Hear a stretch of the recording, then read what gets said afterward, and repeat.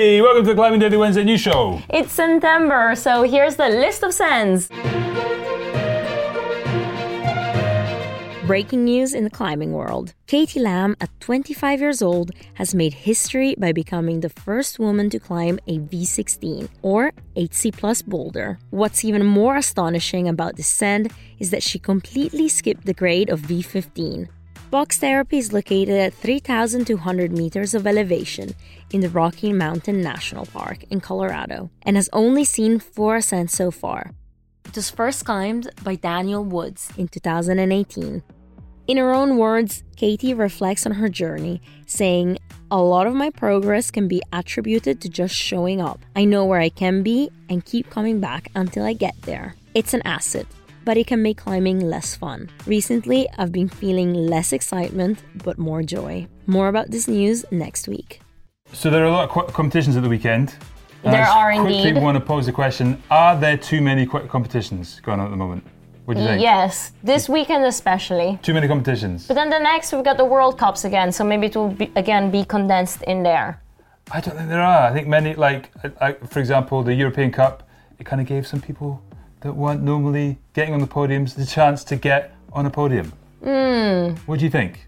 Here's the first competition. The iconic Rockmaster competition this year at a special edition where they only focused on the Master Speed Jewel. The lineup was phenomenal, and in the women's field, Jessica Pilz took the bronze medal and Brooke Rabatu was up against Janja Gambret, who took gold and also managed to squeak in an ascent of Underground, the 8C+/9A cave route. In the men's route, Misha Pikul-Ruats got the bronze medal up against Jesse Grouper, and Adam Ondra battled it out with Jakub Schubert for the gold. The race was neck and neck, but Adam climbed quicker at the top roof section and got his 7th Rockmaster trophy. Mr. Ondra loves it in Arco, doesn't he? He does, and we've got some more news of Adam Ondra in Arco, but that's coming later onwards. I kind of feel like the Jakub Schubert Adam Ondra thing is kind of like the Novak Djokovic Roger Federer thing in tennis. They just keep going, all the young guns come through, but it doesn't matter, they still can't be the older guys. Fair, yeah. But are they all friends in tennis? Or they throw each other rackets?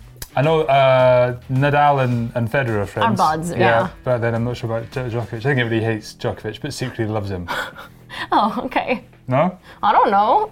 Well, he plays the enemy. He's very good at it. Oh, he's like the Alonso in F1. Yeah, Somebody has to be the controversial figure. Yeah. That's him. Got it.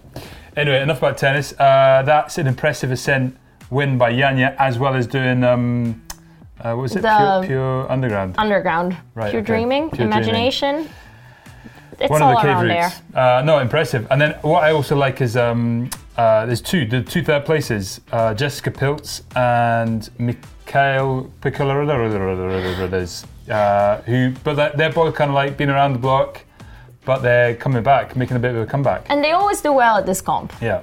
It's nice to see them on the podium. Jessica Pilz. We're big fans of Jessica Pilz ever since the day that Matt said, "Hi, Jessica Pilz," in one of the videos. Do you remember that? Yes. Cut to a Flo. I'm sorry, Flo, if that took a while to find. Is it from 2000 and? It's 2010 maybe. Oh boy. Anyway, next up we've got some news, more comp news from Italy. The final stage of the European Cup Tour was held in Bologna at the weekend, with a chance for the lesser-known athletes of the World Tour to share in the glory and get themselves on the podium. In the men's lead, the gold medal was taken by Guillermo Panado Frangallo from Spain. Guillermo has performed well on the IFSC Youth Tour this year, and at 17 he is one to watch for the future. In the women's, it was France's Camille Puget who took the gold medal. Camille previously has a best 6th place in World Cups, which was in Briançon this year, so already well established on the tour. In the speed, it was a Ukraine 1-2 in the men's, with Kach Yaroslav beating his compatriot Pavlenko Konstantin to the gold. And in the women's, it was the Kaluchka sisters from Poland battling it out in the final, with Alexandra beating Natalia. So I'm assuming that you watched the Epic TV live stream of the European Cup of the weekend, Teresa? Or were you watching other competitions? Because there's quite a lot of competitions at the moment, right? Yes. Are you excited by all the competitions in September? Yeah? No, I didn't watch this weekend, to be honest. I did go on the live chat and asked one question. I was like, job done. Nice.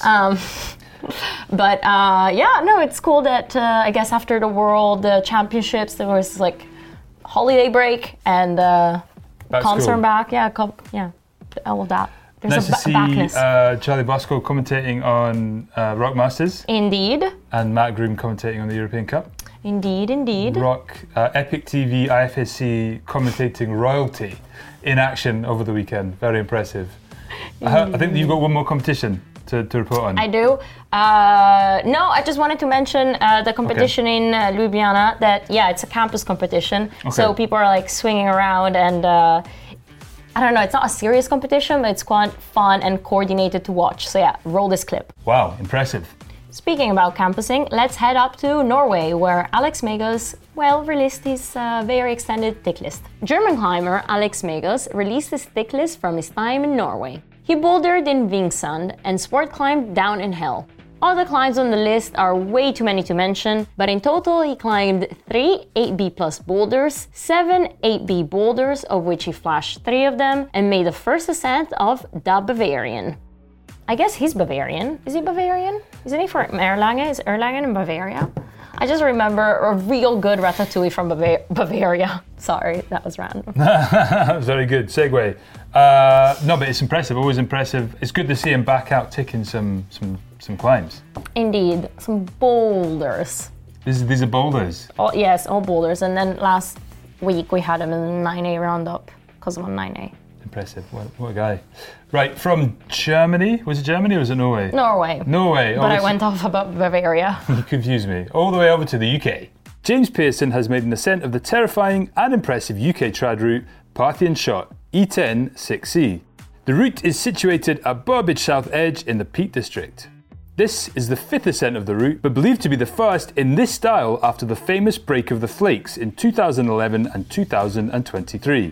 There have been other ascents since the flake broke, but James is believed to be the first post-break ascent where a climber hasn't used the high crack on the right for extra protection, as well as placing all the gear on lead.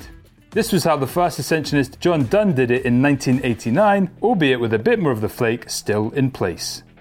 So this is a very impressive ascent because it's part that flake has broken off, twice in fact. There's not much space to get protection behind there, and people have been using like a crack on a different route to kind of get them some extra protection. But James decided not to use that and went straight up it and just protected himself from the flake. And there's an amazing still of him, and this happens every time with Parthian Shot, you can see the still, but just that slab at the top, and it's so high, and it's like the last bit of protection is low. Yeah, you see the rope. Oh, it's enough to give anybody the jingle jangles. Jingle jangles. Yeah. Speaking about jingle jangles, on a longer route, a 500-meter route down in Spain, Seb Burt is back in the news because I guess he's having the summer of his life. Belgian climber Seb Burt, this week he's again in the news with his ascent of Orbayu, the infamous 500-meter long multi-pitch in Picos de Europa. He started off well, being able to climb the first 4 pitches quickly, but then he ran into some trouble at the crux, where even the weather wasn't in his favor. Orbayu is named after a low cloud that comes from the ocean and creates a wet fog, which in this occasion also engulfed the wall and Seb, making his gear, his climbing rope and quick draws quite wet. On the same day, on the 4th attempt on the 8C pitch, he was able to send it, despite a bleedy finger, and credits the good vibes of his friends for the send. They managed to reach the top of the climb at 11 p.m. and were back at the car park at 3 in the morning. Wow. There you go. Yeah. Epic day out. Indeed. And we probably will most likely have an epic video about this. Yes. It's an impressive one. The fact they did it first day. Yes. That's just summer. That's his style. That's why I'm saying summer of his life. Because, I mean, compressing all of those big days in just one. Yeah. He has to sail over to it again, though. Oh, really? Well, I guess so. Yeah, you can't back out of that now. If you don't know what she's talking about, Seb did a low carbon mission to go over to America, to Yosemite. They sailed over in a boat. Yeah. So he kind of has to stick to that now, doesn't he? Well, I don't know. Another this electric planes, drones going on thing. So maybe climbing has enough budget for that. Yeah, maybe just to wait for like another 10 years in the future when it'll actually be possible. But then maybe he won't have the summer of his life climbing. True. You got to pick your battles. Anyway, next up we've got news of another Seb Bouin. Et.nu reports that Seb Bouin has made the first ascent at the crag of Saint-Aubin near to Nice in the south of France and called it Jamming Destruction. He has proposed a grade of 9A+/B, and it's the direct start to an Adrien Boulon 8C+ called Destruction. The crux features a hand jam that you need to wear a glove for, but Seb had to find a sneaky knee bar rest in order to put the glove on halfway up the route. Sounds funky and very Seb Bouin. Stay tuned for the video. That does sound quite funky. Why not just wear it the whole way? Apparently, there's a crux at the bottom as well, which if you wore it, you would be able to climb with a glove. Oh, yeah. Okay. Have you ever tried climbing like normal crimps in a glove?